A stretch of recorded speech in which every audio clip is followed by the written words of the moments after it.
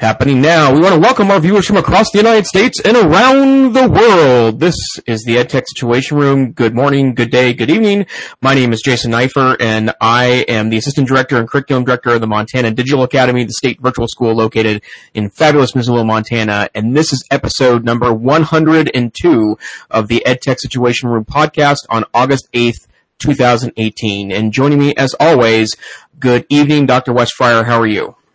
I am well. I apologize for our late start, which we can attribute to having some challenges with sleep, getting back into the swing of things after a week off. But it was a delicious week in the mountains of Colorado. We fortunately were not around any fires, and yeah, it's good to be back. I am the Director of Technology at the Cassidy School here in Oklahoma City, and we just had some massive rain last night, and we're glad that, we're not facing a bleak and dry summer. So are you guys having a delightful Missoula summer so far?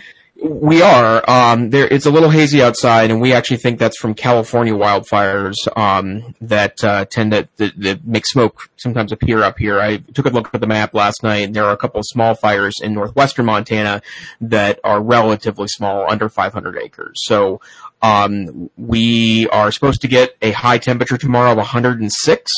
Ooh. So I estimate that's probably not the best for us in regards to the fire season, but so far so good. A year ago at this time, it was extremely thick smoke here for almost a month, actually, before finally some rains in September had cooled things off enough and put out fires to where it was not a huge deal. So we're very hopeful and keep our thoughts towards clear and hope we can make it through the fire season without, experiencing what folks in California are experiencing right now. Absolutely. Hey, shout out to Peggy George, who is live in our chat room. And sorry about the late join there, but glad you can be with us, Peggy.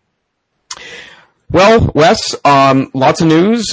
We took a little hiatus last week as you were off-gridding, and as it turns out, the news churns on without us. So we have lots of interesting things to talk about. I do want to do a quick update from a story we reported on 2 weeks ago on the podcast that in kind of this week in Mac hand-wringing, there was a situation with the newly released MacBooks that the i9 chip, which is the new super fast chip that Intel has released for both laptops and desktops, an i9 chip had been put into a MacBook Pro, but unfortunately there was some proof that the system was throttling itself due to heat and was much, much slower than its advertised speed. And what's interesting about that, and I think the story does refer to this, is that the gentleman that had reported on the story was a YouTuber named David Lee, and he had faced some criticism for his video. A lot of people responded that was normal and that was something that he was overblowing, but as it turns out, Apple released a patch for their new MacBook that turned on a key, and it's really interesting because it kind of gives you insight on how complex hardware is in 2018, but apparently they hadn't released a security key which turned on the appropriate turbo boost speeds on the processor itself, and once they released that firmware update, they were able to achieve those speeds without it slowing down due to heat dispensation. And so I wanted to report that as we do spend some time kind of joining in the Mac hand-wringing here on the podcast, but it turns out that the super fast chip that's selling for a premium price is indeed super fast. So, Wes, does this mean you will go out and buy the MacBook with Retina with the i9 chip in it? No, I will not. Continuing to enjoy the, year or two old MacBook with USB-C only, but I'm really looking forward to October. Of course, the rumors are always flying, but right. I'm looking forward to the updates, which are supposed to be substantial. So I'm going to try and stave off the voices of those that want to have an upgrade at school, prior to that, because I always think it's good to wait in October, see what you're going to get. You're either going to get something faster or maybe you're going to get the same thing you could get before, but you get it cheaper. So no, I will be holding off on that purchase. Yep. And I have an older MacBook Air at work that I sometimes dig out, and it's still a pretty solid machine, but obviously not the quality of the recent MacBook Pros with Retina displays. But One other piece I also want to jump on here that I think is also very interesting that's happened in the last couple of weeks. We've talked about this in the past in the podcast, but for those of you that do not know this, Flash will die in 2020. That's not an estimate; it's a fact. Adobe and Facebook and Google and Apple and Mozilla and all the major players in web-based properties have joined together to announce, this was 2 years ago, I think, that Flash will die in 2020. And the reason why I mention that is because there was an excellent story in the website Bleeping Computer on July 25th that talked about how Senator Ron Wyden from Oregon, who's generally considered to be the most tech-savvy senator in the United States Senate, has introduced an issue via letters to government agencies saying that they really need to focus on getting all the Flash content off of their websites by August 1st, 2019. And he cited the 2020 end-of-life date for Flash, saying that if it's critical in any way at all, we really need to get that off of there now. And the reason why this stood out to me is that there's a surprisingly large amount of Flash content, and we're not just talking about poorly maintained old websites or web-based games, which there are tens of thousands of Flash-based games that are pretty unlikely to get updated to an HTML5 technology in light of how they were created. We're talking about, legitimate, information sites. And for us at the State Virtual School in Montana, we still do have some legacy content that needs to be updated that has Flash in it. And luckily for us, the Mozilla browser, so Firefox, Google Chrome, already generally keeps Flash off, and so we get support tickets from students that can't access content, and that finds the little pieces in our system that still maintain Flash so we can rid itself of it. But it's something that, people are calling it kind of a mini a Y2K or a mini XP end-of-life situation, because those are both things that kind of snuck up on us, but only through preparation we're able to get through those two situations. But I do think the web changes a little bit in 2020 because of this, and for those of you that maintain websites at all or have digital content or are using legacy content, there's a decent chance that this may significantly impact you. So Wes, are you noticing anything regarding the transition that seems to be happening away from Flash and towards HTML5? Not really. It's pretty rare. I mean, we did have some different science interactives that one of our high school science teachers a year or so ago, was using, and with Chromebooks, and I think it was maybe Shockwave, because Shockwave is still different than Flash, or is it? It's not the same thing, is it? Yeah, it's different, although that's an older technology that you need to have a plugin that is not been security updated. So yeah, we had some Shockwave stuff as well. Yeah. So, I mean, but it's fairly rare. So, but yeah, I'm glad to see people highlighting that. And, it is important for people to know as of today that, Flash is still supported on Chrome. It's inside the browser on a Chromebook or the Chrome, browser that you might have on your Mac or your PC. You just have to decide if you're going to leave it at the default setting, which is to enable it on a case-by-case basis, or you can actually whitelist websites that just approve Flash, content. So anyway, it is on the ropes, but still out there, and it's not something that is unusable when you have Chrome or Chromebooks. But it's not. I guess it's just, it's one of those development things. It's like baby duck syndrome, right? Is when you get imprinted with something and you love it and use it. And folks that have loved Flash and loved developing in Flash, I mean, just really reluctant. And I understand that, man. I mean, if you learn a language, it's like saying you can't use English anymore. You're going to have to, just talk in Chinese. I mean, it's a big deal to have to completely, I guess, switch a development language that you're going to have. So it's a reminder. And I think we're probably just interacting with more HTML5 content and thankfully, beneficiaries of folks embracing more open web standards, which we're going to hopefully continue to do. We've had, some articles we've talked about as far as the fracturization of the web and whether, things are going to be closed off, et cetera, et cetera. But open standards are sure important. And, I'm pleased that where we are with web standards and with regard to Flash and all that. So shout out to the late Steve Jobs, right? Because it was really Steve that got out his nails and hammer and pounded those in the coffin of Flash to really put it down.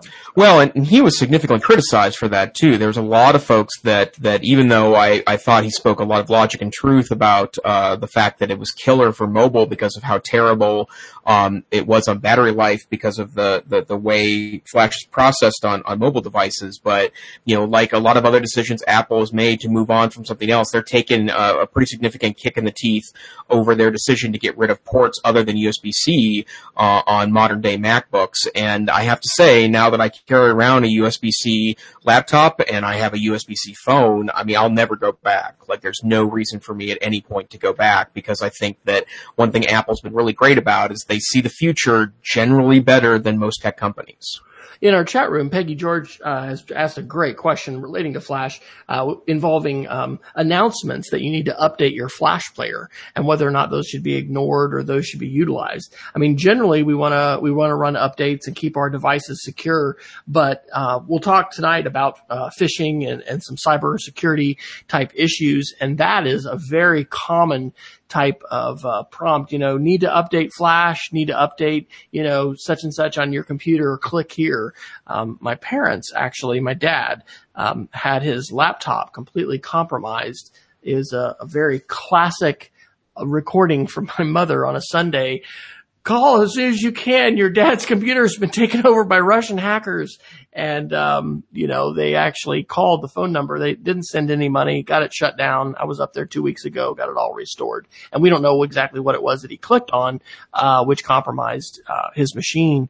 But yes, you want to be very wary of that. And I would just encourage people to generally use the updaters that are inside your computer. If you can buy an app from an app store on the Mac OS app store, just like your smartphone, that is going to be a safer mode in general. There's always going to be, things that can trip you up, but that's why we see the influence of the smartphone and the tablet, coming to the desktop operating system, because it's a good model as far as security goes. There's certainly continue to be differences between the Android ecosystem and the Apple ecosystem in terms of how well it's gate kept and how much malware, et cetera, or how little malware, end up getting in there.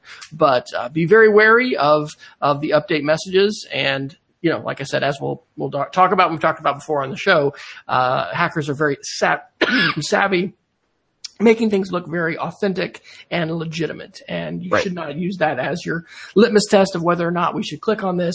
Really go to the source, and either that is your updater inside your operating system, or, in this case, it would be Adobe, who releases Flash and has the official links to be able to update their software.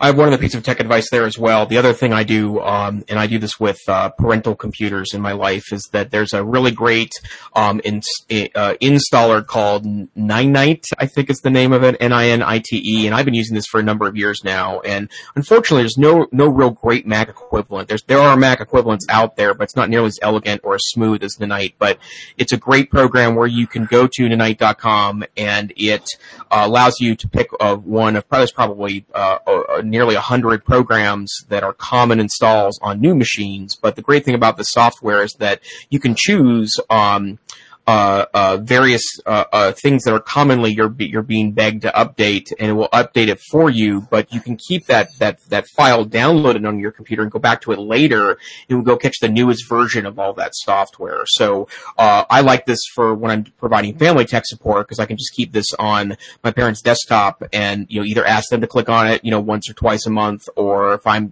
remoting into those machines, I can do that as well. So that's another way that you can help keep that updated. And I would also say at some point Wes and I are going to have the grand defense of Chromebook episode, right? But the thing that's one of the reasons why I really love Chromebooks, not just for me as a power user, but for end users, and I think they're kind of the ultimate parent computer. If you can move the older users away from the notion of downloading software and think of it as largely a web piece, or if you have a modern one, the Android apps. But there's just no problems with that on a Chromebook, and I think that's one of the reasons why it's kind of a magical platform. Absolutely.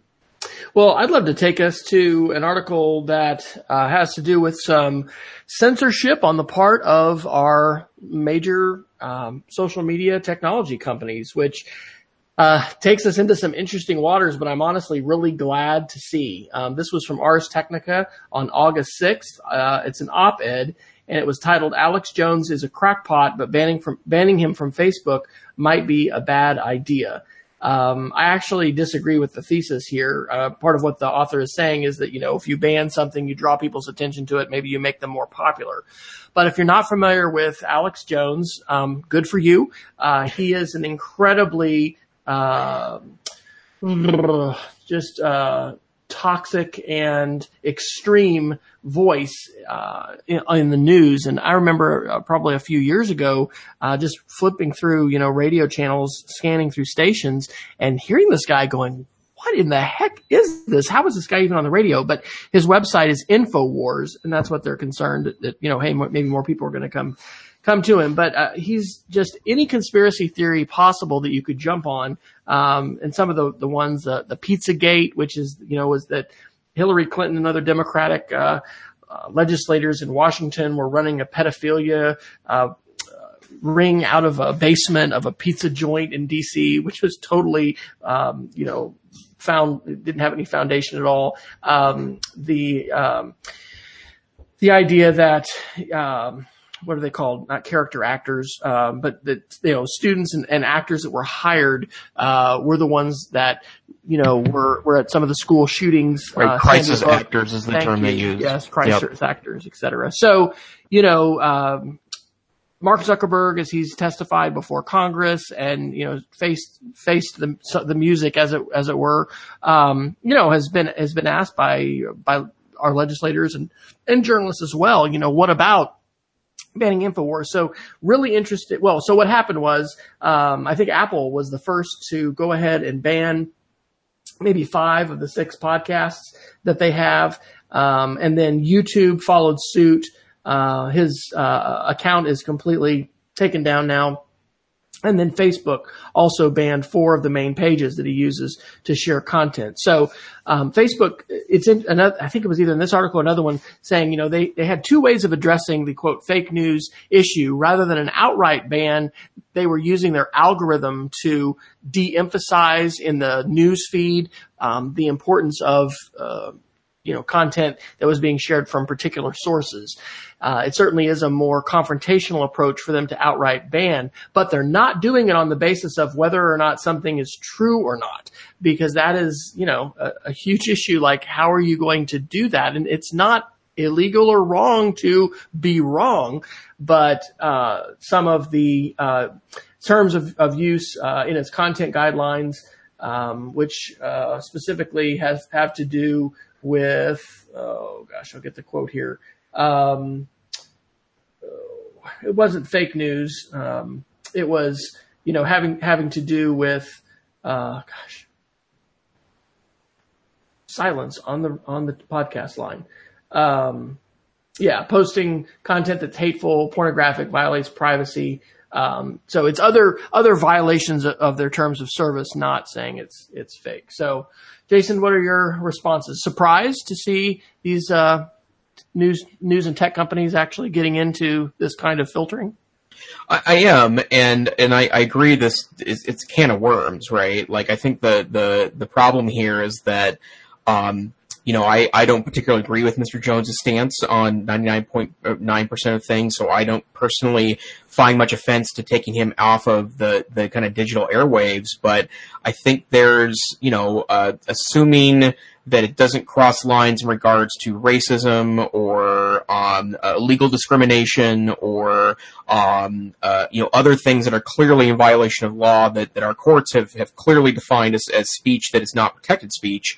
I think it becomes hard when you're the world's most popular social network, and clearly it's such a big deal that people are considered to be addicted to that network, right? It's engaging in that way, that there's an arbitrary and maybe arbitrary third party inside of that company that's deciding what's legitimate or not. And in fact, the other articles that are related to this one is that last week Facebook announced they'd taken down some apparent websites, Facebook pages and other accounts that were aimed at impacting or influencing the 2018 midterm elections. And like I don't want Facebook pages to impact elections. I don't want there to be devious forces that are looking to further divide the United States along, kind of rough ideological lines based on what we know from the 2016 election. I just think it's hard to define a clear, bright line there between, protected speech and, Wes, you're completely right. Being wrong is not is protected, right? Being an idiot is protected. Being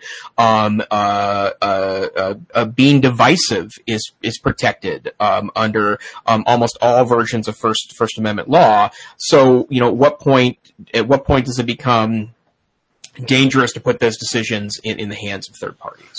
Great discussion to have in terms of digital citizenship with students, right? Because we do have libel laws, and they're, we've probably heard others, talk about my right to free speech, ends as far as trying to yell fire in the movie theater, right. Or there are limits in terms of how we can exercise our free speech, and there are consequences to our speech. And so it's a fascinating and incredibly relevant conversation to have. And I hope that in the next year I'll be able to find a little bit more time to work on videos and this isn't creating videos at this point. It's really just locating videos that can catalyze discussions about issues like this for students and teachers, being able to show something quick and then having a discussion. So if anybody who is listening has found anything that's really a nice short video that kind of sets up the issues and the topics here, that would be great. That's a digital citizenship project that I would love to help facilitate and be involved with, because I think it's fascinating and it's really relevant. And we don't know yet as a society, speaking of the election issue, how that is going to be transcended. Many of the articles we're reading now, and we've got some in the show notes tonight, talk about, compromises of election systems, ways that different states are looking at digital systems, and, how deep the Russians, the Chinese, other non-state actors may or may not be right now in our systems. And then there's, on top of those kinds of potential disruptions, the spread of disinformation. So we need to be critical thinkers. I think it's a call for education and teaching, Jason. Wouldn't that be a great thing? Yeah. Well, and how much of this really comes back to that too, right? I mean, I think there's a real argument to be made that part of what makes 2018 complicated is that, it's my social studies teacher hat, and I think I mentioned this before in the podcast. That's what I taught in the classroom. My undergraduate work is in political science and history, and as it turns out, I think the lack of focus on government and civics in the last, really since No Child Left Behind passed in 2001, has been it's part of the reason why these issues are complicated, because, I remember, there was a recent debate in Missoula, Montana. We had a debate over the comment sections of our local newspaper, the Missoulian, and I was of the opinion that we just needed to ban comments on the website. Right? There are 1,000 places where you can go and express your opinion. I was tired of opening up the digital newspaper every morning and seeing this terrible set of anonymous comments. And I encouraged our local paper to do one of two things: either force someone to identify themselves using Facebook, which, you can still get around, but I find that most people won't or don't. Or second, just get rid of comment sections. And I took a little bit of heat from friends that said that was against the First Amendment. But, au contraire, there is no guarantee that you can have a voice on a newspaper. That's not a First Amendment right. The government can't stop you from doing that. Like, the government can't come in and tell the Missoulian to stop them from publishing comments from its readers. But as a private entity, the newspaper can do whatever it likes there. And as a consumer of that newspaper, I felt it was perfectly within my advocacy to say that I don't want to have to read other people's comments on those newspapers. And I think that debate portion becomes more complicated when you don't understand some of the nuances of things like the First Amendment, right? Absolutely. And, as it turns out, and having taught government to high school kids, that takes a little while too to work through those nuances. That's not a lecture point. That's a discussion point, right? That takes some kind of banging our heads against hard brick walls because it's complicated to understand. Because, the simple approach to it, which the vast majority of high school seniors that I taught in government brought to it, was that, you have a First Amendment right to say whatever you want to. And as it turns out, that's, quite shy of what the situation is, and you have to be, you have to kind of work through those pieces. So I guess if anything, the bottom line here is that, more civics would be awesome in schools. Definitely. Well, a related article that we've got a whole bunch of them talking about hacks and the ways in which, folks can take advantage of or try to take advantage of us and trick us. This is an incredible article. This is from The Guardian on July 24th, 2018, and it's titled "My Terrifying Deep Dive into One of Russia's Largest Hacking Forums." It's by an author named Dylan Curran. And the subtitle is, "I spent 3 weeks studying free hacks, one of the dark web's biggest platforms for hackers, from passports to credit cards. Nothing is safe." Oh my gosh. He's using a translator, which is of course really interesting to translate because everything here is in Russian. And so you have to justify, why you're going to be joining this Russian community. Which is collaboratively sharing its resources so that you can do all kinds of things. It says the categories of the website are varied and well divided. Hacker world news, humor, hacking and security, carding, which is stealing credit cards and trying to cash them out on the internet, botnet, which is a network of bots used to steal data and send spam, or it can perform denial of service attacks. Electronics and phreaking. Phreaking is trying to break someone's security network. Brutus, which is software used to crack passwords. DDoS, which is attacks to overwhelm a server. SEO optimization, which actually is a legitimate, not illegal act. Programming, web development, malware and exploits, private software, the clothing market, people who use stolen credit cards to buy clothes and resell them, financial operations, documentation like passports, driver's licenses, and citizenship, and then blacklist, a community judicial system. But just incredible. A number of years ago, I was introduced to the term script kiddies, and I think that was probably on the Security Now podcast, which I don't listen to as frequently, but it's one of the Twit Network podcasts. And a script kiddie is somebody who can download a script and be able to, do some pretty powerful and usually malicious things, doesn't necessarily understand all the code and write it themselves. But in this article, it's just incredible what you can download and get. I mean, the whole Apple Store, that looks exactly like the Apple Store. And then you're able to deploy this on your server and, try to get people to click these links and put their Apple IDs in. I was in Target with my family a week or so ago and we had a teacher actually at school who received a spear phishing email that purported to be from our headmaster. I don't know, have I told the story yet on the show? I don't think you have. Yeah. And it went to a number of people at school, but, it purported to be him, said, "Hey, I'm at this meeting.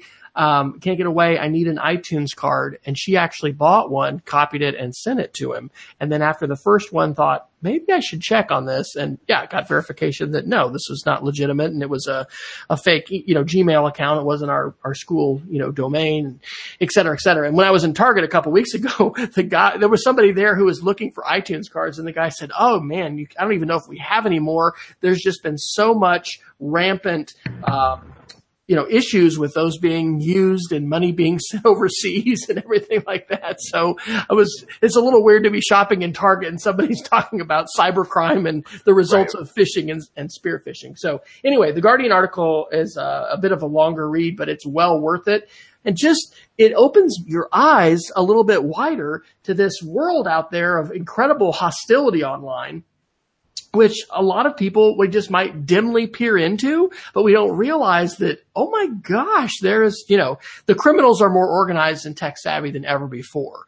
And a lot of them speak Russian. So, Jason, are you, feel like your eyes are wide open to the perils of the dark web and the dangers that it offers to us and our parents and families? Well, I have to admit the reason why I was chuckling there when you talked about script kiddies was that, this was 10 years ago when I was still in the classroom, maybe 12 years ago, but we had read an article when we were talking about international finance, international cybercrime, and it was talking about script kiddies, and the article had referred to a message board, and people were being critical of script kiddies that they're not real hackers, and so they call them script kiddie noobs, and noob is a term for kind of a novice or an idiot on the internet. And so all that year, my freshmen would scream script kiddie noob at kids instead of swearing. They would use that as an ultimate insult. I talk with my wife often about our frustration over the fact that our credit card gets canceled every 3 to 4 months, and we get sent a new one, and it's a huge pain in the butt because, of course, it's 2018, and almost everything we do is via an electronic transaction now. So when our credit card gets compromised, it is it's a real problem for us, and we have to, then go change everything around. Some stuff ends up getting canceled because we didn't change the right accounts and yada, yada, yada. And we get frustrated by that because our credit card, credit card issuer won't tell us who the compromised company is, because I would stop doing business with them. But the reality is that even the most secure systems on earth, do get hacked pretty regularly. And, that's part of the reason why, elections and everything we try to put electronically, we have to be really thoughtful about whether we want to make that electronically or not. And we should probably move on to that article now about the notion of voting via mobile app. But I just would say that, this gives us good reason to be very thoughtful about how we do security in schools. Like, let's be very honest here. The vast majority of school data is pretty boring and mundane, right? Like, for a middle of the road student that has a 3.2 grade point average, if their grades were hacked into, it's probably not a huge deal, right? But that's exactly the reason why that data is so attractive, I think, because it is mundane, and yet when weaponized, and that's a term that we utilized a year ago when the the national hacking groups who had aimed at a number of school districts, including school districts in northwestern Montana, so much so they shut down those school districts for a couple of days while they sorted through the mess.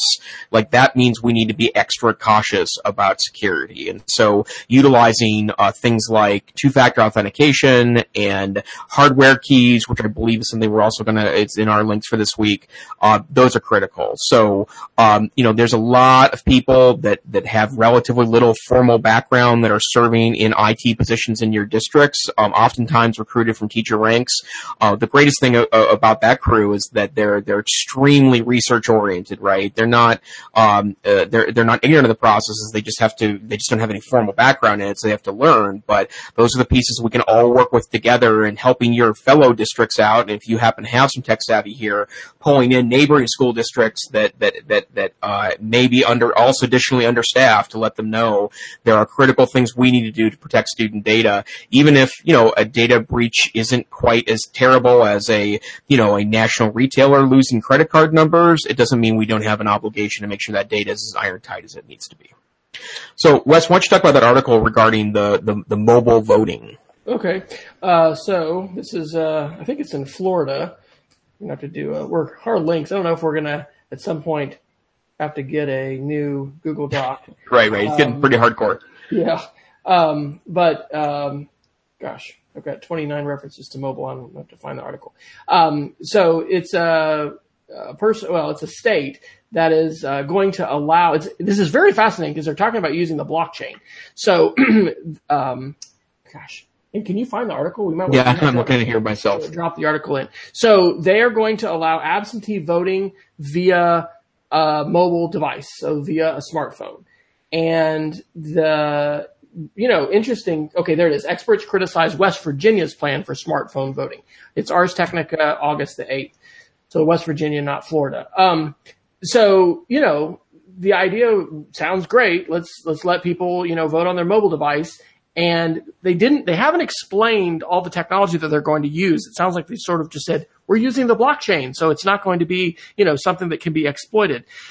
Blockchain technology is something we've talked a little bit about. It's what underlies, most cryptocurrencies, and it is driven by math and algorithms. And generally, if you use the blockchain, every transaction that happens is going to be publicly documented. So theoretically, if you were able to legitimately verify the identity of individuals, and that's where biometrics and other, kinds of things come into play, or they should, then you would be able to tell that, okay, there's, Jason Neiffer cast a vote and, he's not able to cast a second vote.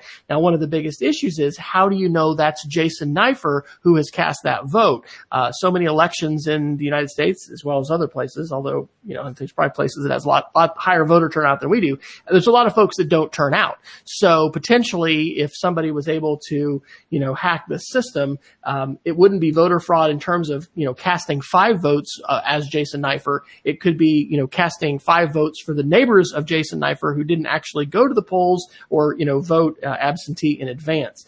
So this article says that there's a growing consensus that, quote, a voter verified paper trail is essential to making the voting process secure and fully auditable.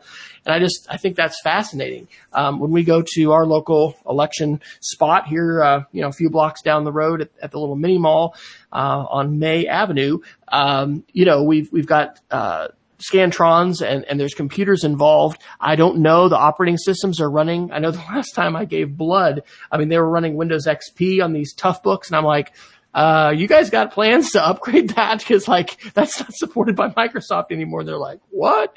And so anyway, the technologies, in state government is, notoriously can be challenged to stay up to speed with things. So anyway, I think that it's interesting to hear about this. There's people that do think the blockchain is going to save our lives. It's being applied, I guess, in healthcare and, other kinds of contexts to try to make things more transparent and actually accountable. But as much as I love digital technology, I think I'm with those that say, hey, paper, allows for better auditing. And until we can figure out how to get a handle on these hacks, and this is a huge issue, right? This is a big reason why we need more and more folks in coding and applying their skills for coding. Right. We're just going to continue to see the rise of transhumanism. I'll mention Amy Webb, the futurist, probably in the show because I've been reading her book. And she talks about, one of the articles tonight is about 2018 being the sort of peak oil time for smartphones. It's the hiatus. In 10 years, she says smartphones are going to be gone. We're going to be using wearables. We're going to have, things in our glasses. We're going to watches. We don't want to be putting more and more technology not only on our bodies, but in our bodies when it can be hacked. And so we're quite a ways away from I think harnessing what will help us, I hope, the power of AI and machine learning to do that. So, yeah, I think we need paper ballots. So, Jason, are you guys casting paper ballots, or, has everything gone digital there in the great state of Montana when it comes to democracy? We're doing paper ballots here, but I think part of what and I've talked about this with some other social studies teachers. These are folks that are in the know in regards to government and history. There are ways to utilize the convenience of electronic ballots while still maintaining an auditable trail for later in case there are issues. And that's, as an example, you can use an electronic balloting system with a paper receipt, where it prints you out 2 versions of that receipt. It prints you out a receipt, and it prints receipt out with your full cast of votes for an election judge. It's a more anonymous one, so they can go back and confirm with a paper ballot or with a paper count later. And I think there's, with the article we had 2 weeks ago, that a number of states purchased voter machines that had basically open back doors on them that allow you to get into them from the internet, right, without much to do. And there was evidence that at least there were attempts to hack machines in a number of states. And I just, you're not going to find 2 bigger tech guys than me and Wes, right? And we know that, it's a trust but verify situation here, right? You just have to think about what's at stake with it. You don't need to do this with every document you put on your phone, but, there are reasons to use analog editions of things when the stakes are so high. So, put in a mechanism for verification. I don't think that's that controversial, and yet it seems like we continually wring our hands over and over again when we run into these situations. It's not a question of tech yes or tech no. It's, can we find ways to make sure that we trust the outcome of things? Well, sure, we'll just have a paper backup, even if that costs money to do that. Elections are high enough stakes in a democracy, in the largest democracy. I'm sorry, not the largest, the greatest democracy on earth. It seems like that would be pretty common sense for us. Absolutely. Well, I probably ought to just go ahead and mention the article titles for the Amy Webb references that I just made there. So her article in Business Insider on October 30th, 2017, smartphones will be gone in 10 years, goes into that. She was actually a guest on a recent Twit podcast, which was wonderful. It was an absolutely great wide-ranging discussion about, Amazon and the future of retail, but just, she has an organization that, what is it called? It's called FTI, which is what the Future Friday Institute. And her book is called The Signals Are Talking. I started to read it last week when we were on vacation, on Kindle. Her other article is actually just off of her Medium channel, 235 emerging trends for 2018. That was from back in March of 2018, March 12th, 2018.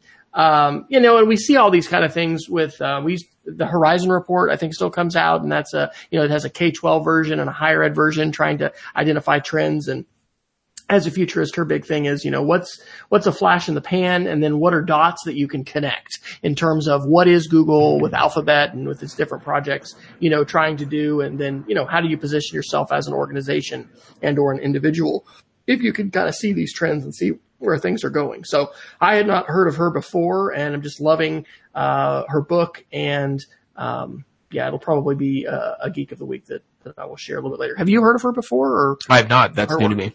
Yeah. Would it be okay if we talk about guns and 3D printing? Sure. Actually, that's an enormously interesting topic. Let's go. Okay. So I think we had this 2 weeks ago, the last show that we talked about.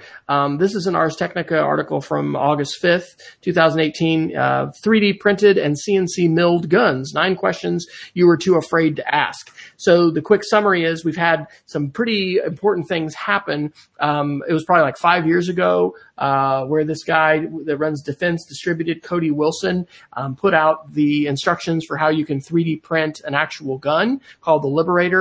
And one of the things that's really controversial about this is that these guns are potentially not traceable, and they also can get through, I think, X-ray machines, et cetera. And, there's people in our society who are banned from being able to purchase handguns. And so, this thought that you're going to be able to have anybody in the world, if they, have the right equipment, be able to produce a functional gun. And we're also talking about AR-15s, which are, civilian versions of the M16. And so his company actually makes its money. I think they estimate he's made about $9 million selling these milling machines, which allow you to create an AR-15, which is an M16.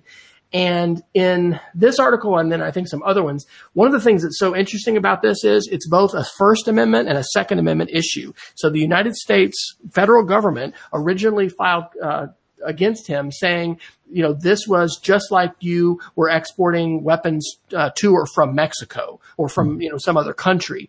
But they ended up settling, and part of this is saying that code is speech. So that's where it's a First Amendment thing, because he's not actually, exporting guns. It's the instructions for how you can fabricate one. And so if code is speech, as EFF and other groups, promote, we may be in an era where this is going to be reality. Now, states, attorneys general, I think for something like 19 states, have filed to try to stop this and to say it's a constitutional issue and a states' rights issue. And so, the federal government can't just do this. States have the right to regulate commerce, et cetera, et cetera. And so anyway, once he put these things out, of course, mirrored sites were created and these things are all over. But right. There was another article I read that said he's really working hard to become a library, because if if he can become a federally recognized library, he will gain access to the technical specifications of every weapon in the arsenal of the U.S. Army. And so then they will reverse engineer that and be able to put all of those weapons, or a large number of those weapons, out in the ether for people to be able to download as well. So he is an anarchist and just rabid, Second Amendment. Everybody, should have access to guns. There should be no limitations. So, wow, Jason, your thoughts on, 3D printing guns? Do you think the state's attorneys general, asking you to put on your lawyer hat, which I know you don't officially have, do they have a chance to prevail here, or are we doomed to kind of live in this world where we're going to be able to have our own CNC milling machines and make an M16 whenever we want? It's the inevitable byproduct of freeing up the manufacturing via 3D printing, right? Like that's the core problem here, right? Like I have no doubt that there's a legitimate debate, a legitimate reason to limit this, because I happen to be I'm a Western leaning left guy, right? So I don't think that I personally do think that, see, I'm talking myself into circles, right? And the whole time I'm like, this is a tech podcast, Jason, be quiet. But, I live in Montana, right? There are guns in Montana. I've shot guns. I hunt once in a while, right? Like, it's something that is part of the culture here in Montana. But as a hunter, and I can legitimately say that, as a hunter, I do not believe that there's an unlimited Second Amendment right, that it's more of a collective right than is an individual right, and da-da-da-da-da-da-da-da. But ignoring my personal opinion, which does not matter in this context, it ignores the fact that that's the power of these technologies, right? I'm not saying it's a good thing. I'm just saying that they are extremely powerful in disrupting manufacturing, in disrupting supply chains, and disrupting ownership, and disrupting all the components that, really government regulation has in the past been able to enforce, because it was, unless you were a gunsmith, you're not making a gun in your backyard, you're not printing one, or you're not making one in your basement. But if you can download plans from the internet to make, and it doesn't really matter what the X is, right? There's plenty of things that are regulated, that beyond guns that could theoretically be 3D printed in 2018. But those are the conversations we need to be having about this, right? And I think it's enormously interesting. I love the way you put that, Wes, that it's a First and a Second Amendment issue, because there are very few things that cross over those two boundaries at the same time, right? But that's one of them. I'm reminded of the situation, is it 15, 20 years ago now, where the DVD encryption code was cracked and released, and the DVD manufacturer sued the snot out of the folks that did that, and one of the ways they made a First Amendment argument out of that was to print it on a T-shirt. And they said, this is speech. You can't regulate speech, right? I'm sorry we cracked this code, but, here's all these activists. They're showing up at the Supreme Court with this T-shirt on, and, it's the same thing, right? Now, that's low stakes. That's commercial, right? It's not a life and death situation, but as it turns out, it's the same issue, right? Like, at what point does speech, it certainly isn't what the founders envisioned when they were looking to protect free speech, because speech was a political act. It was political theater. It was political persuasion. It was not, it was not a situation where the physicality of the world was impacted by the speech. And so it's mind-blowing, the implications of this. It's important, though, too, not to just fall into the trap of the sky is falling. Right. Everyone's going to go print one of these tomorrow, because Exactly. This article gets into the details about how this is difficult. It's challenging. You do have to have a CNC mill. You don't just, use your MakerBot. Your typical, MakerBot with PLA and your, plastic, Right. That's not how you're making an AR-15. And also the quantity and the price of guns that are available on the market today. I mean, it is far cheaper and much easier to go out and just purchase one of these guns than it is to manufacture it. But the thing is, of course, it's early days. And so these kinds of technologies will continue to mature, and the kinds of home manufacturing capabilities and capacities that we're going to have are just going to continue to increase. So I really just think it's a huge sign of the times. But it also is important for us not to, focus so much on this one example and then, grumble and say, and those 3D printing and those kids, and it's just, the world is just going down the toilet. There's phenomenal things that are being created and done imaginatively with these kinds of technologies. But, it's an example where powerful technologies are going to be able to be used for, unfortunately, really negative and destructive contexts, and as well as the positive. So I think I would say that they're not going to be successful as far as challenging this. And the cat's already out of the bag. Like I said, there's all kinds of mirrored sites. And if you want to go find these things, we live in a seek and find world, right? For good or for evil. And, for folks that want to go do this, it's interesting because this does amplify the availability of it, right? So isn't that a crazy thing that you read an article that says, oh, you can 3D print this, and then someone with an internet connection and a computer, whether they have to get on the dark web via Tor or they just, use Chrome or Firefox, they're able to be able to get access to that stuff. So pretty crazy. Where else do you want to go tonight, sir? Oh, there we go.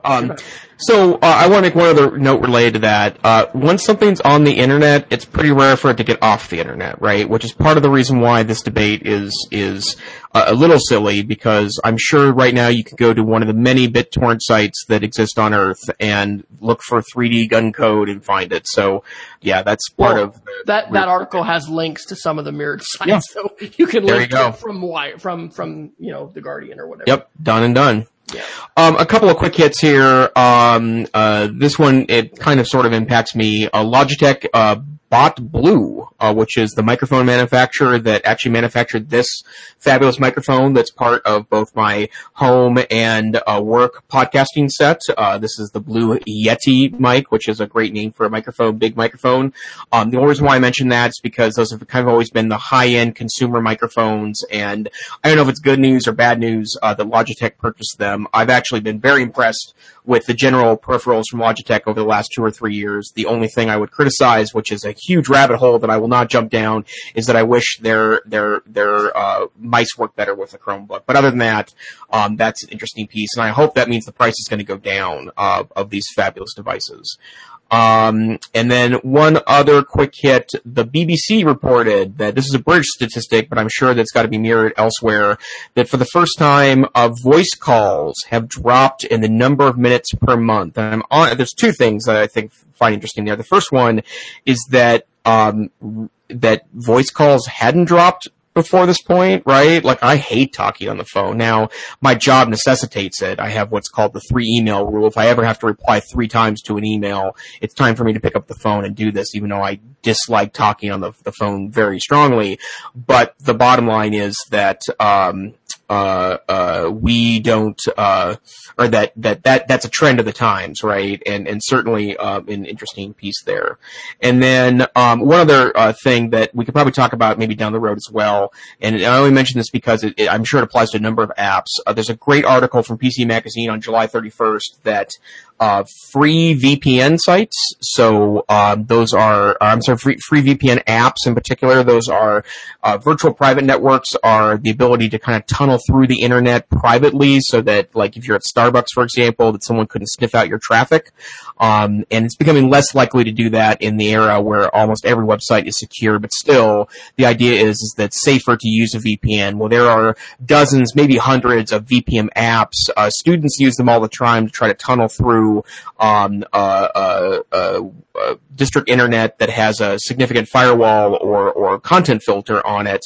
But a lot of those apps that claim to be free VPN may provide you VPN services, but they're selling your data to both advertisers and, in some cases, third parties that are building profiles on folks. And so free is hard in 2018 for a variety of reasons, but one of the reasons why that might be the case is because the app is free because it's selling your data to someone else. If you're not paying for it, you very well may be the product. Absolutely true. And also a couple quick hits for me. This is from Brian Krebs. Brian Krebs is one of the foremost security researchers. Absolutely recommend checking out his book, Spam Nation. Read that a year or so ago. In fact, I think I listened to it on Audible. And the hostility of the Russian hacking world is nothing new. And, Brian Krebs has been reporting on it for quite a while. So 2 recent articles. The first is from July 23rd on his blog, which is called Krebs on Security. It says, Google security keys neutralize employee phishing. So and I'll read the first paragraph. Google has not had any of its 85,000 plus employees successfully phished on their work-related accounts since early 2017, when it began requiring all employees to use physical security keys in place of passwords and one-time codes, the company told Krebs on Security. So FIDO is a technology that, it's a FIDO Alliance, I guess. It's a standards based technology. YubiKey is made by Yubico. It's about $20. So these are physical keys that you're using. And, we made the transition last year as a school to 2-step authentication. Most of our teachers are using SMS technology to get that security code. It's still a step in the right direction, but I find this, pretty significant that, relying on text messaging, as well as app-based code generators, is not nearly as good as having a physical device. And so related to that is his article from August 1st, Reddit breach highlights limits of SMS-based authentication. And there was a hack of the website Reddit, a data breach, and it had to do with some of its authorized account holders somehow, even though they had 2-step verification turned on, being phished and being hacked. And so they didn't report how the SMS codes for the 2-factor were stolen. But they talk about, 2 common scenarios. One's called a SIM swap, where the attacker pretends to be the user and calls the T-Mobile, AT&T, Verizon, whatever, and pretends to have a new phone with a different SIM card that switches over. And then the other one is a number port. It's called a port out scam. And so again, they call the provider and pretend, hey, I've switched to a different company. Can you go ahead and port my number? And in either case, then they end up in control of that cellular number, and then they can, when the codes are generated, then they can hack. And so that is actually an example of spear phishing. We're talking phishing with a PH.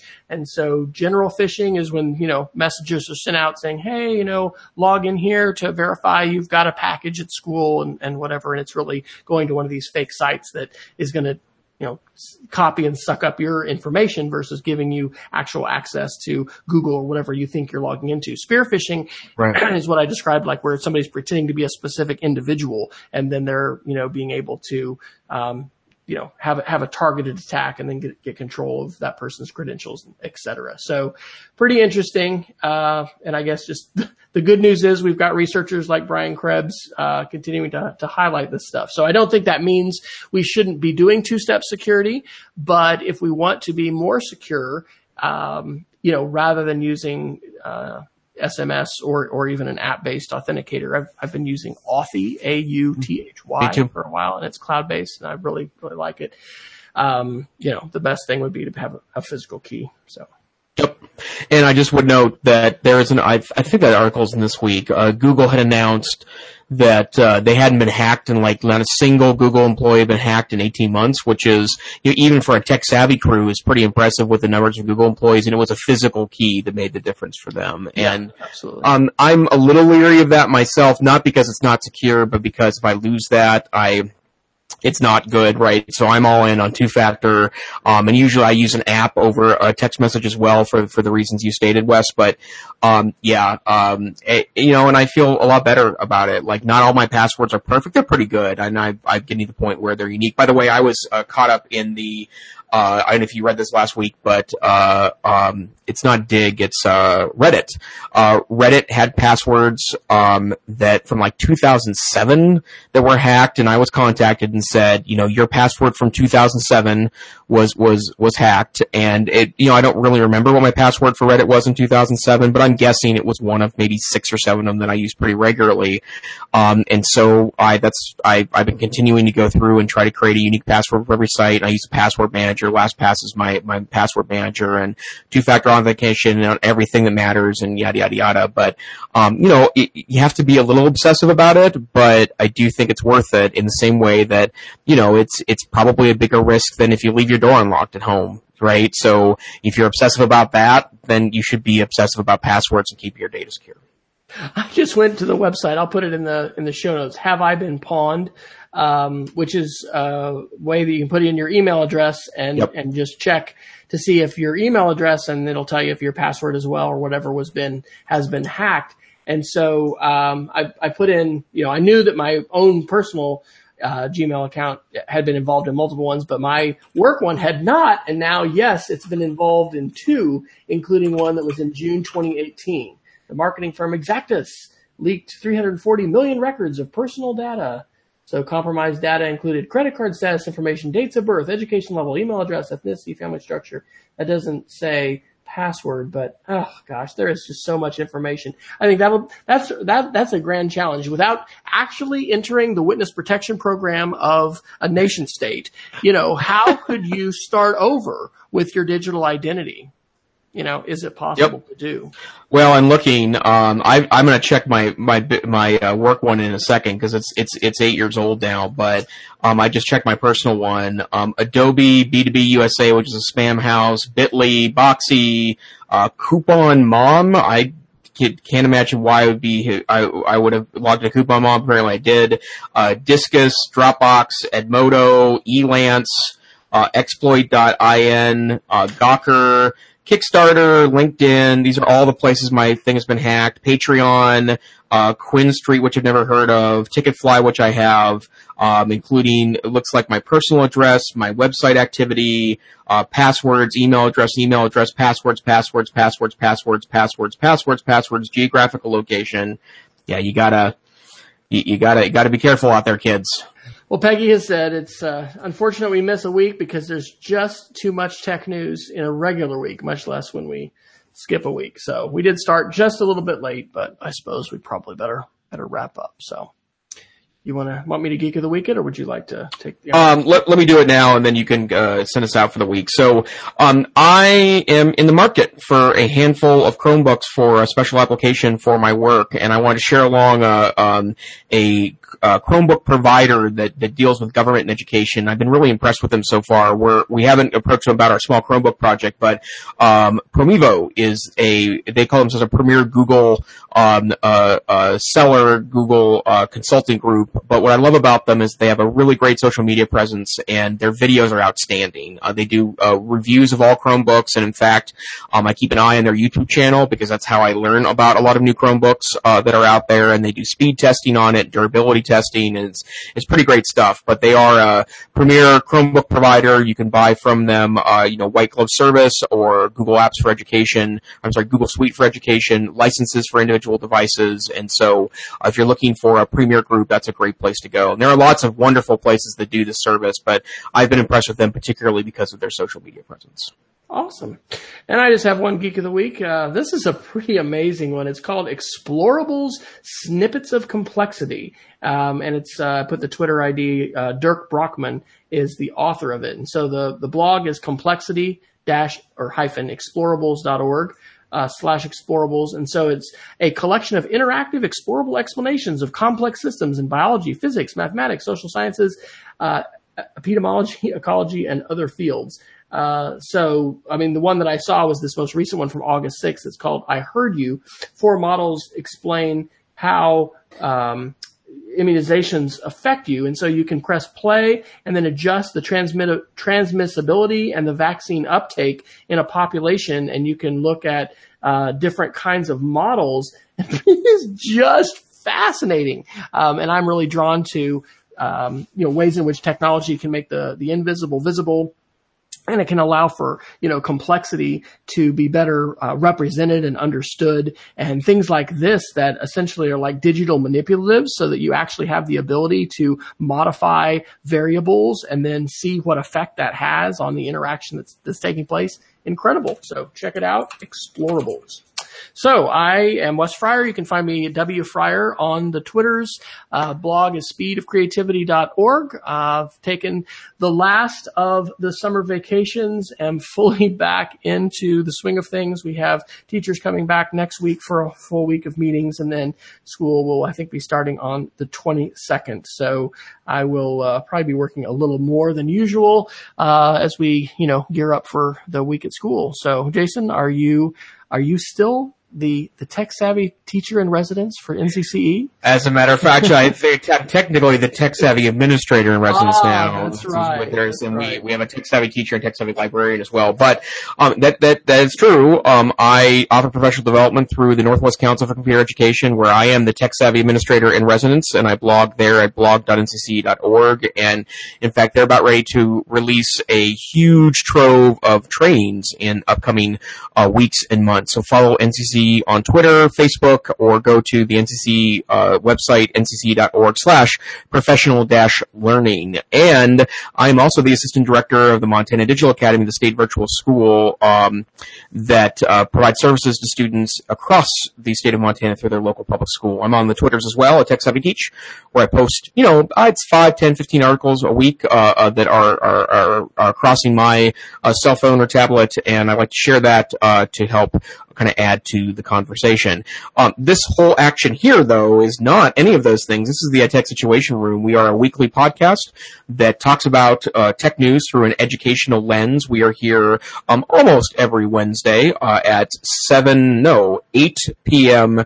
Mountain Time, 9 p.m. Central, and I believe that we had decided that was 3 a.m. UTC or something along those lines. If you can't join us live, and we hope you try sometime, we love to have an audience. Thank you again to Peggy.